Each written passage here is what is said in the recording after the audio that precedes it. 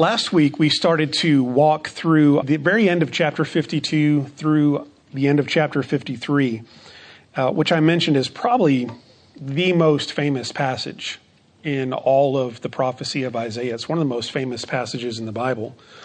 And probably of all of the messianic prophecies that we have in the Old Testament is one that probably most clearly and in a very detailed way and as an extended prophecy, a rather lengthy prophecy, lays out for us what the ministry of Jesus would be for us. And really, last week we started to see that the prophecy of Isaiah 52 and 53 really kind of follows the trajectory of the incarnational life of Jesus Christ, because it starts with him glorified. It starts with his exaltation. And then it moves into his humiliation and his being rejected by people, being derided, persecuted by people, ultimately rejected and suffering. And then at the end, we see him exalted again. It very, very closely mirrors the pattern that we see in the incarnation of and then exaltation of Jesus Christ in the New Testament. Last week, we got through about half of the outline of the lesson, and I just wanted to briefly, don't want to reteach it, but just briefly remind us of some of the things that we talked about last week. We started out by talking about who is this passage talking about, and we entertained some different possibilities based on different views of this passage. And we settled on, I think, very clearly, as the New Testament affirms in many places, that this passage is fulfilled in none other than Jesus of Nazareth. It's fulfilled in Jesus Christ. None of these other explanations can fully account for what we read in Isaiah 53. Did Isaiah suffer for the Lord as a prophet? Surely he did. I mean, Isaiah went through some difficult times, but nothing of his life can level up to what we read in Isaiah 53. Israel is referred to as the servant of the Lord at times in Isaiah, but there are also times where it seems that the servant of the Lord is clearly not a nation, a group of people, but it's focusing on one individual. And so that moves us then to the Messiah. And we see many, many references to this passage in the New Testament. And so this, probably of all of the Christological passages of the Old Testament, this one is probably in least doubt as to who it refers to. This is clearly Jesus Christ fulfilled in him. And then we started walking through the passage beginning in chapter 52, verse 13, and looking at the servant's wisdom, that he would be endued with wisdom from on high, that when he would speak, he would speak the words of God, because he is the word of God. And we talked about his exalted status, from which he came, then through his humiliation, and to which he would return to an exalted, lifted up status. We talked about his appearance and just the fact that really there's nothing really great and fantastic about his outward appearance that would draw us to him. We talked about his relationship to the nations, that the Messiah, this servant of God, would come to do a work for the people of God. And that people of God, yes, has its focus on the Israelite people. That's the context in which Isaiah is writing. But it would extend well beyond that. It would extend to the nations. And then we talked about the servant's rejection, how Jesus, much like in Isaiah's day, Jesus would walk into a setting in which he was rejected, in which people would not believe his message. And many of his own people did not believe him. At first, during his earthly ministry, his own family didn't believe in him. His brothers did not believe that he was the Messiah, not until after the resurrection of Jesus. And so he was rejected by his own town, his own townspeople, his own country people. And just the difficulty, the struggle to believe because of our wayward hearts. And he had just ordinary beginnings, really nothing royal or noble about his introduction into the world. and no special appearance that would draw us to him. And then ultimately just his being rejected, derided, mocked by people. The creator of the universe, the King of Kings, the Lord of Lords, the Word who brought everything into existence, mocked and derided by his own creation. And ultimately that leads to his suffering. And really, when we get to verse 4, 5, and 6, many of the commentaries that I was looking at suggest that 4, 5, and 6 is like the heart of this passage. Everything before it is kind of moving toward this central theme of the passage, and then everything after it kind of flows out of it. So this is like the thematic heart of the passage, the suffering of the servant. And what we read in these 3 verses is that the servant's suffering is substitutionary. In verse 4, it says, "Surely he took up our pain and bore our suffering. Yet we considered him punished by God, stricken by him, and afflicted." I was reading in the commentary of Alec Motyer, and he brought up a very insightful point, and that is that as Jesus is taking up our pain, as he is bearing our suffering, he is doing so without any help from us. This is not the picture. What he was saying is, this is not the picture of 2 people lifting up a burden and sharing a burden together. This is one person carrying the whole burden. And he says, we were not, the way that this passage portrays us as the sinners is we're completely aloof. We're on the sidelines. We're wandering away. Verse 6, we've turned everyone to his own way. We have no interest in our own redemption, our own atonement. We're completely aloof from the whole process. This is all God through his servant accomplishing this on our behalf.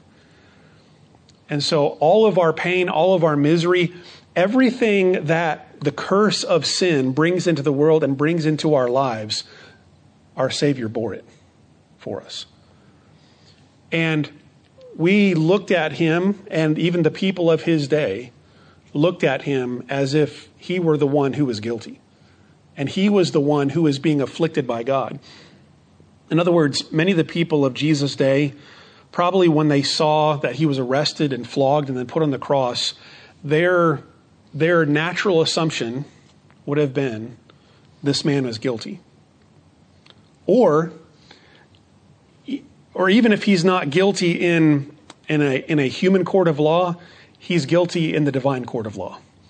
And he is under God's punishment. Clearly, this person has done something wrong to suffer this kind of treatment. It's kind of the theology of Job's friends, right? Job goes through all this suffering. What's their theological conclusion? Job, you must have sinned. You must have done something wrong. So God's chastisement is on you. So when they see this happening to Jesus, their natural assumption is he's being smitten by God. He's being afflicted by God. God is punishing him for what he has done. But that's the irony of it, isn't it? Is that he is suffering, and he is suffering at the hands of God, but he's not suffering because he's done something wrong. He's suffering substitutionary, isn't he? He's suffering because we've done something wrong. He's standing in our place. I mentioned last week I wanted to bring in some New Testament references. This is a quote from Isaiah 53 and verse number 4. And this is actually in the context of one of Jesus' healings. And Matthew says that this happened to fulfill what was spoken through the prophet Isaiah. He took up our infirmities and he bore our diseases. And so Matthew, even in the healing ministry of Jesus, sees a fulfillment of Jesus bearing up under the curse of sin that we're all under. And then in verse 5 of Isaiah 53, it says, but he was pierced for our transgressions. He was crushed for our iniquities. Now, this is moving deeper into the real core heart problem issue, isn't it? Because verse 4 was talking about our pain and our suffering, our misery in this world, and everybody can attest to that. But verse 5 is getting deeper into the theological core of the problem. That is, why do we have pain and suffering and misery? The reason is because we are rebel sinners before God. And in order for our pain and suffering and misery and the curse of sin on us can really be dealt with, the core problem has to be dealt with, which is our sinfulness. And so God set forth this servant as a substitute for us, and his piercing, his wounds, his being stricken, it was for our transgressions. He was crushed for our iniquities. These are strong words, aren't they? Being pierced, shot through, crushed with our iniquities. The punishment that brought us peace was on him, and by his wounds we are healed. So you can see the substitution as well as the substitution's effect, that even though he is not bearing his own sin, he is bearing our sin. And by him bearing our sin, we receive good out of that. We receive healing out of that. We receive peace out of that. It is a substitutionary suffering. 1 Peter 2:24, Peter quotes from this very verse, and he says, he himself bore our sins in his body on the cross so that we might die to sins and live for righteousness. By his wounds you have been healed. Jesus took our place. He died for us. In Hebrews 9:28, it says, so Christ was sacrificed once to take away the sins of many, and he will appear a second time, not to bear sin, but to bring salvation to those who are waiting for him. So he's referring back to the first coming of Jesus and said that in that first coming, he bore our sin. He appeared in that first coming to take away our sins through the sacrifice of himself. And I mentioned Alec Motyer's commentary a few moments ago. He also made some insightful comments, I think, about the fact that when Isaiah is writing this for the first time, and people are reading this, or maybe even hearing Isaiah preach this for the first time, they can't help but be blown away by the concept of a man taking their sins. Because in the context of Old Testament theology, Levitical theology, what bore their sins was an animal. In fact, the whole idea of a human sacrifice was totally contrary to everything that the law of Moses said. And so for them to receive atonement, to receive forgiveness from God, they brought a lamb.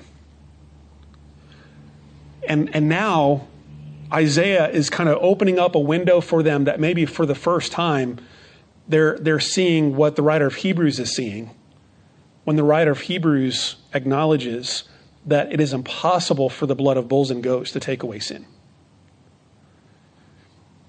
And he's showing that really, in order for our sin to really be dealt with, it has to be one of us. To really substitute, to take our place, to ransom us, he has to be able to represent us in a way that animals cannot. And so this had to be really kind of shocking in its first reception, that a man, a servant of God, would stand in our place and take our sins upon himself. Verse 6 says, we all like sheep have gone astray. Each of us has turned to our own way, and the Lord has laid on him the iniquity of us all. So we can clearly see the substitutionary aspect of these verses, that God took our sin and laid it on his servant, even though his servant did not deserve it. And that brings up another aspect of these verses, and that is that the servant's suffering is from God. So not only is the suffering substitutionary, but this is God. This is God doing this. This is his will. You can tell I really enjoyed Alec Motyer's commentary on this passage, but I wanted to share just a couple of points that he made about these verses. He said about verses 4, 5, and 6, about his sufferings, one of the things he says is the servant was alone in his sufferings.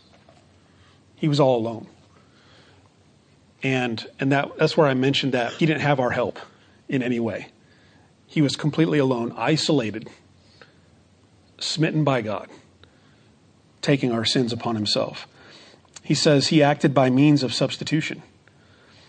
He says the servant lifts up and loads our needs onto himself. His sufferings were the penalty which he paid for our transgressions.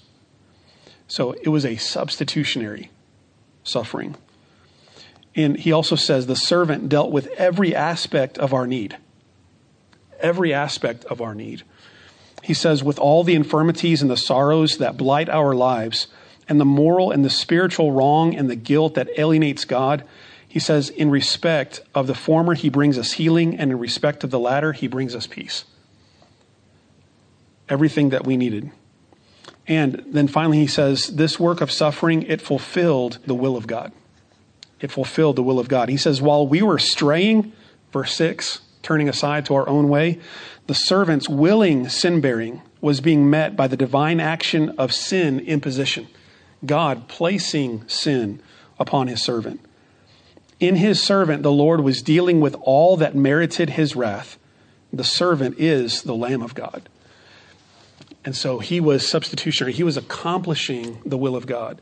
And he did it alone in accomplishment of the Father's purpose. So he is the suffering servant. In verses 7 through 9, we see the servant's death. The servant's death. In verses 7, 8, and 9, we see really the manner in which it describes the servant going to his death. And it very closely matches what we read in the Gospels of the Lord Jesus.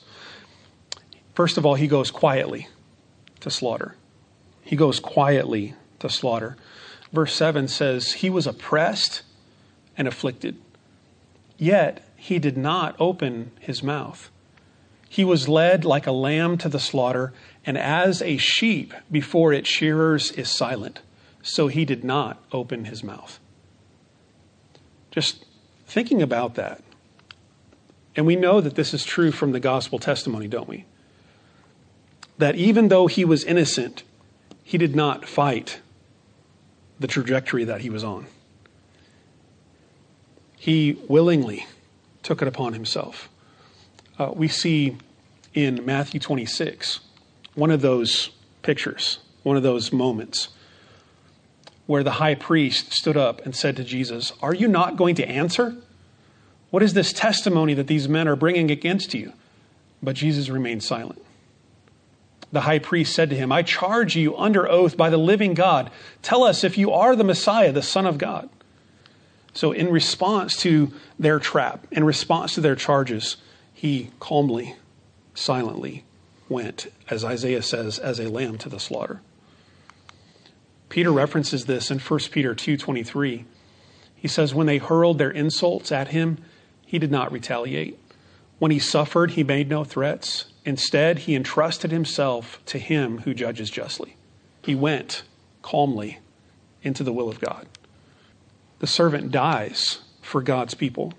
Verse 8 says, by oppression and judgment he was taken away, yet who of his generation protested? Think about the scene in the Gospels where Pilate presents to them an option, right?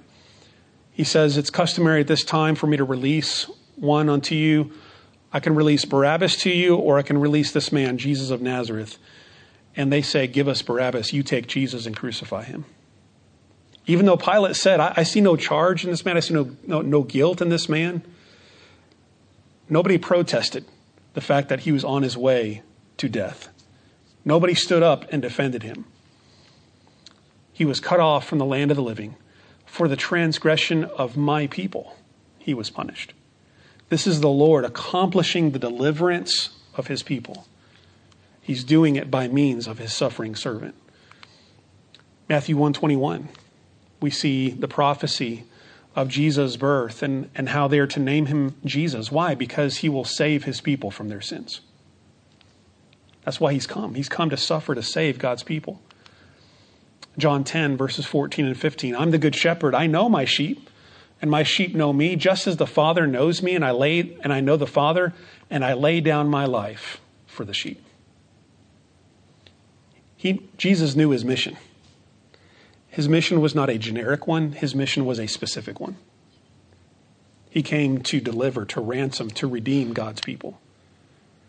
His people that God knew from before the foundation of the world. Jesus came to deliver them through his own life. So he dies for God's people. He dies innocent. Verse 9 affirms the innocence of this servant of God.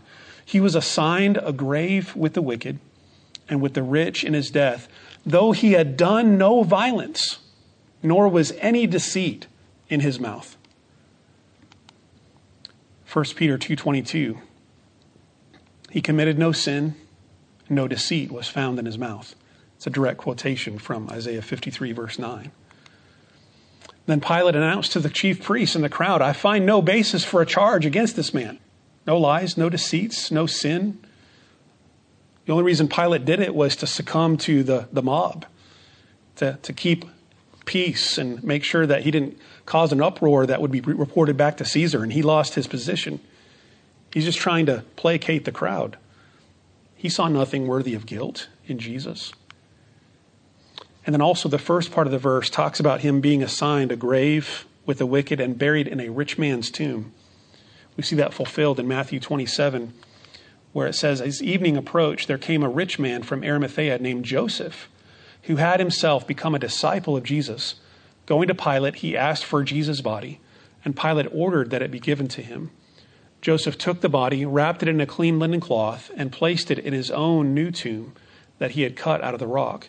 He rolled a big stone in front of the entrance to the tomb and went away. Jesus buried in a rich man's tomb, fulfilling Isaiah 53. So we see his death, going quietly to slaughter, dying for God's people, dying innocently. And here is one contrast between an animal sacrifice. In verse number 7, Isaiah uses the comparison of a lamb going to slaughter. That lamb is often sheared, right, for its wool.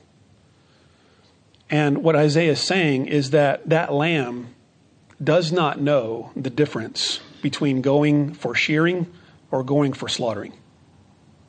It doesn't know the difference. It is ignorant in that fact. And that's why Jesus' sacrifice is even so much higher than an animal sacrifice. Not only because it is a human being made in the image of God, standing in the place of other human beings made in the image of God that is so much higher than animals, but also animals cannot willingly offer themselves as a sacrifice, can they? They go ignorantly to slaughter. But Jesus willingly offers himself. He knows what's coming, and yet he goes silently to slaughter. But now we see his triumph. Verses 10 through 12. The servant's triumph. God made this servant a guilt offering on behalf of God's people.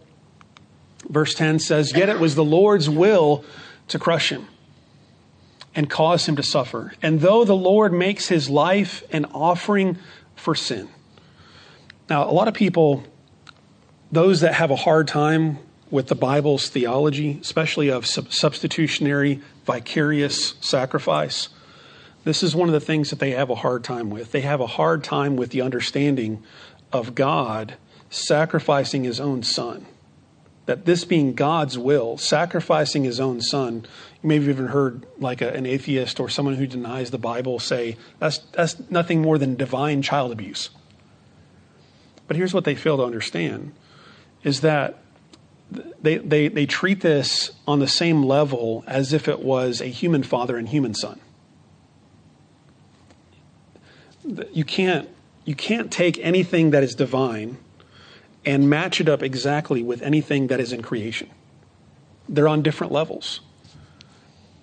Because a father and a son are two different persons and two completely different essences, two completely different entities. Not so with Father, Son, and Spirit, right? Yes, there are three distinct personages, Father, Son, and Spirit, but yet in a way that is beyond our understanding, our comprehension, they are still one. They're of one essence, of one being, of one nature.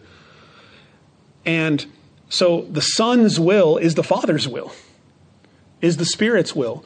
There is no disharmony, disunity of will between Father, Son, and Spirit. So it's not as if a father is taking his son against his will and giving him up for sacrifice. This is the son saying, willingly, I will go. And the father in complete agreement, in complete harmony, saying, I'm sending you to go. And the Spirit saying in complete harmony, I will go with you and empower you as you go. So you can't look at it in that way. But this is the will of God, isn't it?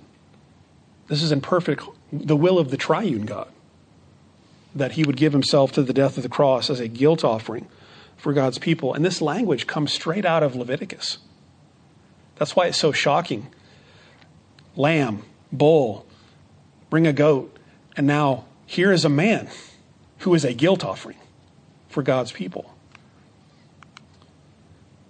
Acts 2:23 and 24 speaks to the divine initiative in sending Jesus to the cross. He says, this man, speaking of Jesus, was handed over to you by God's deliberate plan and foreknowledge. This is God's will. And you, with the help of wicked men, put him to death by nailing him to the cross. But God raised him from the dead, freeing him from the agony of death because it was impossible for death to keep its hold on him. This is God's plan. Romans 8:32, he who did not spare his own son, but gave him up for us all, how will he not also along with him graciously give us all things? Yes, God gave him up to the death of the cross. Yes, but it was in full harmony with the will of Jesus, the suffering servant, but also with the idea that there would be victory, there would be triumph after that suffering. God made him who had no sin to be sin for us, so that in him we might become the righteousness of God. So God made him a guilt offering. But that was not the end of the story, was it? There's triumph. There's victory. And so the servant will see his descendants. How is that possible? How can someone led to slaughter, how can someone who dies, how can he see his descendants after he's already dead? It was the Lord's will to crush him. And even though he makes his life an offering for sin, yet he will see his offspring and prolong his days, and the will of the Lord will prosper in his hand. So somehow he's led to slaughter, but yet he also has life because he's able to see his descendants, his offspring. And I think you have to take this from a New Testament perspective in a spiritual way, in the sense of his spiritual offspring, the children of God, if you will. And the will of the Lord will prosper in his hand. He will have prolonging, lengthening, extending of days. How can you say that of someone who's been led to death? Other than he's been brought back to life. After he has suffered, he will see the light of life and be satisfied. That's resurrection, isn't it? After he has suffered, after he has died, after he has been pierced for our iniquities, after he has been crushed for our transgressions, he will see the light of life.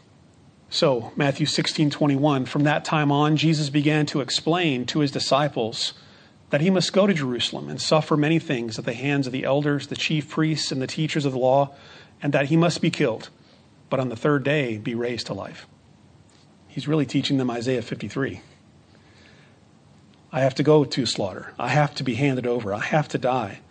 But then I will see life again. And in the process, he will justify many. He will justify many. He will see the light of life and be satisfied by his knowledge. My righteous servant will justify many, and he will bear their iniquities. So what is the result? What is the effect of him bearing our iniquities? The effect is that we are justified, declared righteous in the sight of God. That is the mission. That is what his atoning sacrifice will accomplish. And so we read in the New Testament, he was delivered over to death for our sins, and he was raised to life for our justification. Both the suffering of the servant, the death of the servant, but also the triumphant resurrection and victory of the servant is for our salvation, for our justification. Romans 5:18 and 19. Consequently, just as one trespass resulted in condemnation for all people, so also one righteous act resulted in justification and life for all people. What is that righteous act if not the death, burial, and resurrection of Jesus Christ, which gives life for all people? For just as through the disobedience of the one man the many were made sinners, that's Adam, so also through the obedience of the one man, that is Christ, the many will be made righteous, justified, declared righteous in God's sight. So he will justify many. Peter says, for Christ also suffered once for sin, the righteous for the unrighteous, to bring you to God. He was put to death in the body, but made alive in the spirit. And then at the end, I think kind of coming around full circle, is that the servant receives God's reward. It started with his exalted status. He will be raised up. He will be highly exalted. And now at the end of his mission, he also is exalted and receives the reward of God. So verse 12 says, therefore I will give him a portion among the great. He will divide the spoils with the strong, because he poured out his life unto death and was numbered with the transgressors. For he bore the sin of many and made intercession for the transgressors. In other words, this is talking about, it really kind of brings back in verses 4, 5, and 6, the redeeming, atoning work of Jesus Christ. And it says, because he did that work and accomplished that mission, the reward of that successful mission is greatness, kingdom, victory, a portion among the great, dividing the spoils with the strong. That's the spoils of war after victory. It's an image, isn't it? It's a metaphor for ultimate victory and receiving the reward. Reminds me of the writer of Hebrews when he says, who for the joy set before him, he endured the shame. He endured the cross, despising the shame. He went for that goal, pressing on. And so Luke 22, verse 37 says, it is written, he was numbered with the transgressors. Quote from the last verse of Isaiah 53. And I tell you that this must be fulfilled in me, Jesus says. Yes, what is written about me is reaching its fulfillment. And interestingly enough, that is before Jesus dies. So he knows that the text of Isaiah 53 is moving forward and moving forward quickly at this point. It's about to reach its culmination and fulfillment. So for this very reason, Christ died and returned to life so that he might be the Lord of both the dead and the living. So Paul says that Jesus' death also results in his life in which he is Lord, in which he is victor over all. And that brings us back to a passage that we looked at last week at the beginning, Philippians 2, 9 through 11. He humbled himself, willingly took upon him the form of a servant, was made in the likeness of men, died as a servant, died on a Roman cross, but then God highly exalted him to the highest place and gave him the name that is above every name, that at the name of Jesus every knee should bow in heaven and on earth and under the earth, and every tongue acknowledge that Jesus Christ is Lord, to the glory of God the Father. By the way, Paul is borrowing from Isaiah's language in that passage too, and saying that what was written of Yahweh the Lord in Isaiah is now fulfilled in Jesus of Nazareth, in his death and resurrection and exaltation. He is Lord of lords, King of kings. He is the King of all the earth, all the universe, and everyone will at some point have to acknowledge that he is Lord, that he is God. And so, exalted status, glory, to humiliation and suffering, back to glory and exaltation again. What a great Savior we have. What a great plan of God. Who could come up with a plan like that?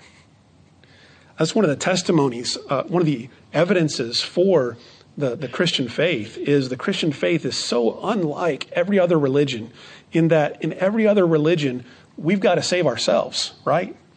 We've got to, whether it's Buddhism or Hinduism or Islam, we've got to pursue the path. We've got to keep the 5 pillars. We've got to, whatever it is. In Christianity, it's God who brings us home. We had nothing to contribute to the process. We were wayward. We were off like sheep, wandering our own way. God brought us home by sending his son, by sending his suffering servant to take our place. All glory be to him. All glory be to Christ.